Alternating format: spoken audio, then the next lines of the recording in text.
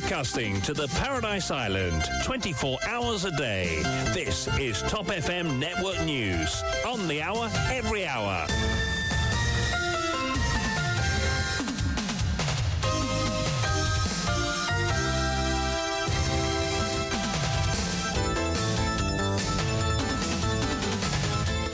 Toute l'information sous la loupe, c'est votre grand journal de 8 heures présenté par Vishwani. Bonjour. Bonjour Kian, bonjour à tous. La nomination de Junichiro Ikeda, président de Mitsui OSK Lines comme consul honoraire de Maurice au Japon fait des vagues. Indécent, ridicule, révoltant et insultant de la part du gouvernement. Une entorse diplomatique s'insurge Alain Malherbe et le Dr Arvin Boolell. Son homme de loi conteste l'interdiction de voyager qui pèse contre lui. Rajana Dalia de nouveau en cours ce mardi. Achat d'1 million de comprimés de Molcovir. L'ICA conteste la radiation de l'accusation provisoire contre Brijendra Singh Naik.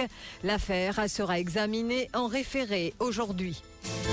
Trafic de drogue allégué, les débats entourant la remise en liberté sous caution de Vimen Sabapati fixé pour ce mardi. Et résultat d'un des principaux combats de Yogita Baburama, les employés des Mauritius non vaccinés et sans solde depuis 2 ans, autorisés à reprendre le travail hier. Accident de la route, la cause principale est le manque de lumière, a dit Alain Nagano qui se dit conscient de cette situation. Des macaques provenant de Maurice enfermés dans de petites cages en Espagne, l'activiste Mansa Debi déplore cette situation qu'elle qualifie d'incarnation du désespoir. Et à l'étranger, les Émirats arabes unis créent une autorité des jeux d'argent, se dirigent vers une légalisation des casinos.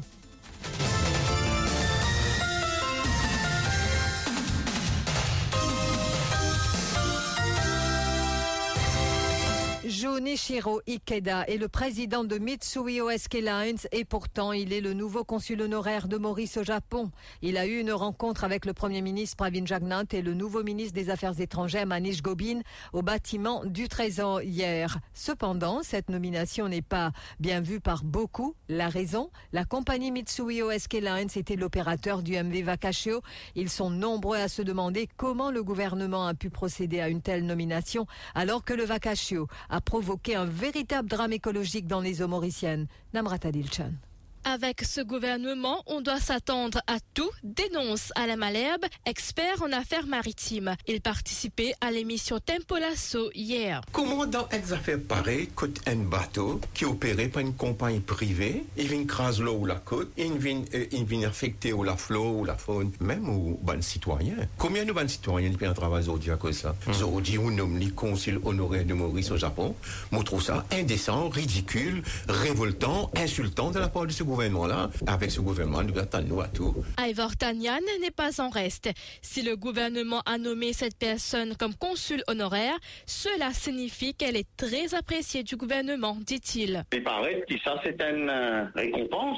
Il apparaît, on ne peut pas dire que c'est une récompense, on peut dire qu'il y apparaît, qu'on va dire que c'est une bonne récompense. M. Ikeda peut gagner suite à quoi? Suite à toute l'opacité qu'il est là, l'oman grande, que le gouvernement japonais, il donne au gouvernement mauricien au cours de ces dernières années, suite au naufrage et à la catastrophe pétrolière qui nous connaît à la suite du Wakashu. Donc, il est regrettable qui, encore une fois, c'est dans l'opacité qui une telle nomination faire, mais il est clair qu'il y a un Dimoun qui est nommé comme consul honoraire, c'est un Dimoun qui est dans la confiance de l'État. Arvin Boolell, ancien ministre des Affaires étrangères, n'y va pas de main morte. Il parle d'une entorse diplomatique. C'est scandaleux. On appelle ça toi d'insult to injury et surtout nous connaissons très bien les conséquences de ça. Naufrage de Wakashu, de l'environnement, sur de l'industrie touristique. De-là, pas très loin de Pétain, un parc marin. Donc, moi, mon pensée, c'est le ministre des Affaires étrangères. Déjà, il aime les controverser. Bon, il aime bien expliquer la raison pour laquelle le Premier ministre approuve sa décision-là. Ça n'a qu'une recommande au gouvernement et au domaine du monde de compagnie responsable de sa naufrage d'un bateau qui est échoué sans le respect de ce qu'on appelle le Shipping Act. C'est important. Et moi, je considère ça, c'est un entorse diplomatique. Et le Premier ministre et le ministre des Affaires étrangères, je donne une grande explication à la population. Le Dr Boolell rappelle aussi qu'il y a plusieurs réclamations en cours qui concernent directement la société Mitsui OSK Lines après la marée noire provoquée par le naufrage du Wakashio. Son homme de loi conteste l'interdiction de voyager qui pèse contre lui. Rajana Dalia, de nouveau en cours ce mardi. En effet, après son arrestation par l'ICAC jeudi dernier, le député MSM a été formellement inculpé pour trafic d'influence. Il a retrouvé la liberté conditionnelle après s'être acquitté d'une caution de 100 000 roupies et signé une reconnaissance de dette d'1 million. Une autre condition imposée donc par la magistrate Shavina Jagnat est que le député ne pourra voyager, ce qui est contesté par son avocat Ravi Ratna. Les débats sur cette motion ont lieu ce 5 septembre. Et puis, après sa démission comme PPS, donc, vous le savez, Rajana Dalia a aussi démissionné comme membre du Public Accounts Committee. Les cas qui contestent la radiation de l'accusation provisoire contre Brijendra Singh Naik, insatisfaite de la décision du tribunal de Port-Louis d'annuler l'accusation provisoire à l'encontre de Brijendra Singh Naik, la commission anticorruption a déposé une demande de référé par voie d'affidavit. Elle souhaite qu'un juge en chambre réexamine la décision rendue par le tribunal le 25 mai 2023. La requête a été présentée au juge David Chan Kang-chong le 5 août dernier. L'audience est prévue donc ce mardi. Et Brijendra Singh Naik devra soumettre un contre-affidavit. Il convient de rappeler que le principal pharmacien du ministère de la Santé, suspendu de ses fonctions depuis le 15 décembre 2021, après 27 ans de service, avait été provisoirement inculpé de favoritisme. L'ICAC reprochait à Naek d'avoir veillé à ce que la société CPN Distributors Limited, représentée par Jay Kumar Chattu, obtienne un contrat pour la fourniture d'1 million de comprimés de Molcovir, utilisés dans le traitement de la Covid. Ce marché avait été attribué pour un montant de 79 millions de roupies, plus de 79 millions de roupies, soit 8 fois plus élevé que le prix proposé par un soumissionnaire lors d'un appel d'offres précédent. Brijendra Singh Naik avait déclaré avoir agi conformément aux directives de son supérieur hiérarchique de l'époque, l'ancien Senior Chief Executive du ministère de la Santé, Dalida Alagapen. Trafic de drogue allégué, les débats entourant la remise en liberté sous caution de Vimen Sabapati fixés pour ce mardi. Son avocate Mélanie Naguen avait déposé une requête le 10 juillet dernier demandant sa libération sous caution. Les audiences commenceront donc ce mardi. Et brutalité policière alléguée à Flak, Anna Moussa relate que l'agression de son fils s'est déroulée le samedi 2 septembre. La mère de la victime explique que lors de l'arrestation de son fils par les officiers de la brigade antidrogue, ceux-ci n'ont pas exhibé leur badge de police. C'est pourquoi son fils Grégory s'est débattu, pensant qu'il était en train d'être kidnappé selon elle. Anna Moussa précise aussi qu'au poste de là-dessous à Flak, l'un des officiers a admis qu'ils avaient fait une erreur en arrêtant Grégory et qu'il serait relâché. Cependant, Anna Moussa affirme que son fils a été victime de brutalité policière. Dans le moment que je n'arrête mon garçon, je ne parle, je rajoute là-dessus, la police, je là-dessous. Mon garçon parti pour débattre. Mon garçon allait là, il pensait que je voulais faire kidnapper. Il essayait de débattre pour sauver. Parce que jamais, pasteur Roman Sarchon a pas un problème là. À un moment, il pensait qu'il a trop attaqué. À cause de ça, il m'a dit qu'il débat. On vient là. Et là, dans la nature là, il a dit que tu bois là, là. Tu es sous influence de l'alcool. Pendant la rebelle. Après, pendant pour les mettre dans le transport, il amène là-dessus, là, au plat. Mais quand on est là-bas, là, il fait nous monter. Et là, là-dessus, là, j'ai nous rencontré tout mon garçon parce qu'il me fait une confusion. Mon garçon trompe du monde. Et moi, je ne sais pas me battre mon garçon. Quand mon garçon est venu avec moi, mon collègue de son cahier, mon garçon sur le fond, le néné.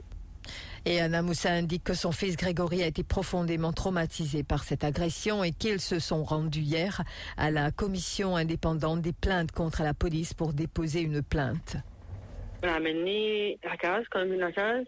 Je n'ai pas de pouvoir, mais il n'est pas super un coup de gâteau, parce que c'est pas un coup de gâteau. Je ne commence pas ça. Je ne commence pas ça. Et là, quand on est levé grand matin, il y a sur les deux fait mal, et légèrement comme ça, qui j'en suis indulé à fond sur les repas d'hier. Comme on était courant un peu à code sur la il a beaucoup, l'eau sur fond. Et là, on prend lui m'amène à l'hôpital, m'amène consulter. Donc, il y a des amis, vous vraiment me checker là, le lit, me souffrance, le dos, sur les pieds, même sur la main tiraillée. Parce que mon garçon, il m'a à un moment, quand même, tu peux courir, comme tu peux t'appeler, quand distance sur de son aîné. Parce que je trouve que j'ai un taxi sur le mon garçon, sur traçut. Mais mon chef, comme ça, quand tu te l'hôpital, après, là, on a la station flat, mais je suis entré là-bas. Hier, on a IPCC pour lui. On a fait complaint contre la police. Je vous le disais en titre, résultat d'un des principaux combats de Yogita Baburama, l'ancienne présidente de l'AMCA.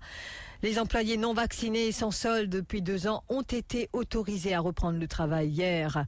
Et puis une réunion a aussi eu lieu lundi entre les membres de l'association du personnel de cabine d'Air Mauritius, l'AMCA, et la direction de cette compagnie. Et la réunion avait pour objectif la levée de l'obligation, de discuter de la levée de l'obligation de vaccination pour le personnel navigant et la réintégration d'une quinzaine d'employés qui étaient en congé sans solde depuis 2 ans pour défaut de vaccination. Et l'AMCA a donc confirmé que les employés concernés ont pu reprendre leur travail hier. Il est important de rappeler que ces employés avaient été pénalisés pendant 2 ans en raison de leur non-vaccination et l'AMCA avait continué à se battre pour qu'ils se reprennent donc leur emploi. Finalement, les autorités ont corrigé cette situation permettant à ces salariés de gagner à nouveau leur vie. Et donc, il faut le rappeler encore une fois, c'est un des résultats du combat de Yogita Baburama. Et capture et exportation de primates en Espagne. L'île Maurice est le principal exportateur. Environ 2/3 des macaques de Camargue proviennent des fermes Noveprime à Maurice. Selon l'agence Sputnik Afrique, le centre espagnol Camargue est le plus gros importateur de primates en Europe. Au cours des 20 dernières années, l'Espagne a importé jusqu'à 238 000 singes à des fins de vivisection, c'est-à-dire à des opérations chirurgicales pratiquées sur un animal vivant. À titre d'expérience, c'est ce que révèle en tout cas l'agence de presse internationale Sputnik Afrique. C'est le macaque à longue queue, une espèce en voie de disparition, qui est le plus utilisé dans ce commerce. L'île Maurice, certains pays d'Asie, du Sud-Est et le Vietnam sont les principaux exportateurs. Compte rendu d'Ushina Pigadou. De 2002 à 2021, entre 218 000 et 238 000 primates ont été importés à des fins expérimentales. Selon une étude publiée dans le European Journal of Wildlife Research, ce commerce aurait rapporté 869 millions de dollars au cours de ces 2 dernières décennies. Dans les fermes d'élevage, les conditions ne permettent pas de répondre aux besoins psychologiques et comportementaux des animaux. Ceux qui ont été capturés dans la nature subissent donc un stress important, sans oublier les dommages causés à l'environnement. Au sein de l'Union européenne, la plus grande ferme se trouve en Espagne, à Carmales. La société Carmani SL exploite une installation appartenant à Noveprime, une société d'élevage de macaques à Maurice qui fait partie de Charles River Laboratories. Cette multinationale contrôle la majeure partie des activités mondiales et génère un chiffre d'affaires annuel de plus de 3,5 milliards de dollars. Environ 2/3 des macaques de Camargue proviennent des fermes Noveprime à Maurice. Les autres viennent du Vietnam et de Nafovani qui possèdent le plus grand élevage de macaques au monde, selon l'association Abolition Vivisection.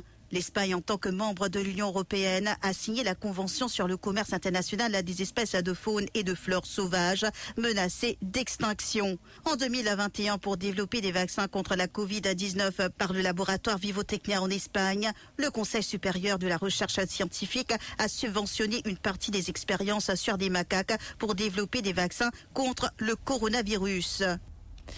Et puis des macaques provenant de Maurice enfermés dans de petites cages en Espagne. Mansa Debi déplore cette situation qu'elle qualifie d'incarnation du désespoir face à la presse organisée par la plateforme Monkey Massacre Mauritius. Au cours de la journée internationale des primates le 1er septembre dernier, Mansa Debi, sa porte-parole, a donc dévoilé des images troublantes montrant ces macaques détenus en cage à Camargue. Ça, c'est l'image du désespoir. Et je connais qui fait, parce que ce singe-là, il n'est pas né, il n'est pas grandi en laboratoire. C'est ce qu'ils nous appellent un wild caught monkey. Et ces images-là que je peux trouver là, ça se trouve en Espagne. Camargue, trouve en Espagne, nous pas allons en Espagne pour le rôle de Saman Zimazan. Nous sommes contactés par une organisation qui trouve en Espagne appelée Abolition Vivisection, qui demande nous divulguer Saman Zimazan en même temps qu'ils sont en parallèle avec eux dans le cadre de International Primate Day. Qui fait? Parce que Kamone appartenait à Nové Prime, qui indemne la ferme à Maurice, ma ferme d'élevage singe, et actionnaire majoritaire, c'est Charles River. Accident de la route. Hier après-midi, le ministre des Transports, Alain Ganou, participait au lancement d'une école de sécurité routière à Rosil. Il s'agit d'une école gratuite dédiée à la sensibilisation et au développement des compétences en matière de sécurité routière. Et lors de son discours, Alain Ganou a abordé en mou détail la question de sécurité routière et des facteurs à l'origine des accidents. Il a alors expliqué que des recherches ont démontré que le principal facteur d'accident est le manque d'éclairage sur les routes, et il s'est dit même conscient de cette situation. Dans 3 mois de cela, parce qu'une année, nous qui donnons l'Université de Maurice un rapport, parce que dans nos ministères, nous avons un observatoire, il y en a 4 rapports au faire. Il y en a un qui nous connaît, qui a un accident de la route, par exemple, coûte nous 6 millions de roupies par l'année, mais un autre qui fait le street lighting. Et là, quand il y a une interview avec du monde, tout dit, 99% du monde dit, quand la rue pas éclairée à soir, ça même une cause importante de un accident. Et un accident qui ne fait que passer là, nous trouvons, majorité de un accident là, il passe depuis 6h à soir jusqu'à 6h du matin. La police, nous trouvons donc à soir, accident passé. Et à soir, malheureusement, il y en a beaucoup de la rue pas éclairée. Le gouvernement, cela peut faire beaucoup d'efforts. Tout le monde qui peut faire, est obligé, dès qu'on contacte là, obligé de mettre un street lighting. Mais il y a un highway, un neuf qui nous fait depuis longtemps. Quand nous passons aujourd'hui, nous pouvons trouver noir. Quand nous sortons Plaisance, French et tout, soit de Plaisance, nous pouvons trouver. Mais ça aussi, nous conscients. Et nous pouvons remédier au problème. Il y a aujourd'hui un solaire, il y a la lumière LED qui nous appelle, nous pouvons mettre un peu l'eau dans le. Et puis à suivre dans Correct pas correct, sommes-nous suffisamment informés sur les infections sexuellement transmissibles? Michael Jean-Louis accueille Vidya Charan, directrice de la Mauritius Family Planning and Welfare Association. Rendez-vous donc après le journal en anglais de 9h. Aussi à ne pas rater notre Zoom Extra dès 17h30 sur Top FM. Politique, une troisième force jouera-t-elle en faveur du gouvernement? La question abordée par Zahira Rada avec ses invités dont Parmesh Palani, représentant du Parti travailliste, Jean-Claude Barbier de l'Union PEP mauricien, l'historien Jocelyn Chanlao interviendra par téléphone. Rendez-vous à partir de 17h30. Top FM, top on news. First on breaking news. Top FM,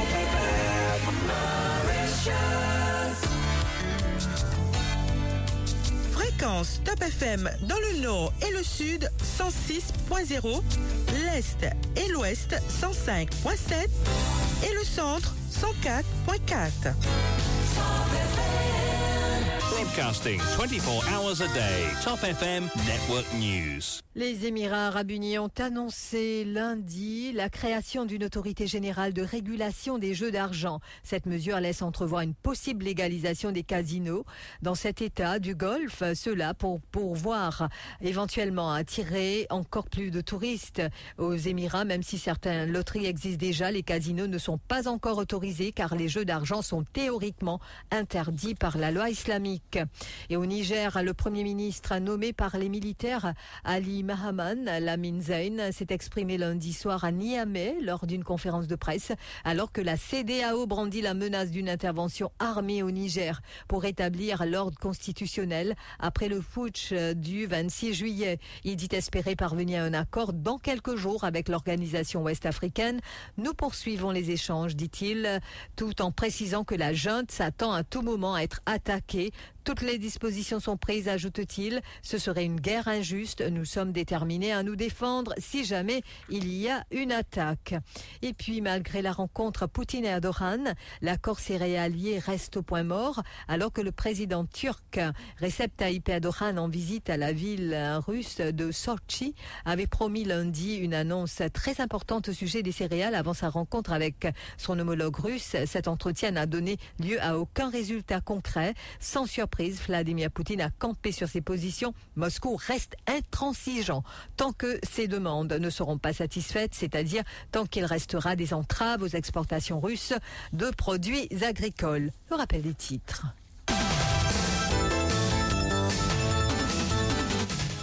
La nomination de Junichiro Ikeda, président de Mitsui OSK Lines, comme consul honoraire de Maurice au Japon, fait des vagues. Indécent, ridicule, révoltant et insultant de la part du gouvernement. Une entorse diplomatique s'insurge Alain Malherbe et le Dr Arvin Boolell. Son homme de loi conteste l'interdiction de voyager qui pèse contre lui. Rajana Dalia de nouveau en cours ce mardi. Achat d'1 million de comprimés de Molcovir, l'ICA conteste la radiation de l'accusation provisoire contre Brijendra Singh Naik. L'affaire sera examinée en référé ce mardi. Trafic de drogue allégué, les débats entourant la remise en liberté sous caution de Vimen Sabapati fixés pour aujourd'hui. Les résultats d'un des principaux combats de Yogita Baburama, les employés des Maurice non vaccinés et sans solde depuis 2 ans autorisés à reprendre le travail hier. Accident de la route, la cause principale est le manque de lumière, dit Alain Ganou, qui se dit aussi conscient de cette situation.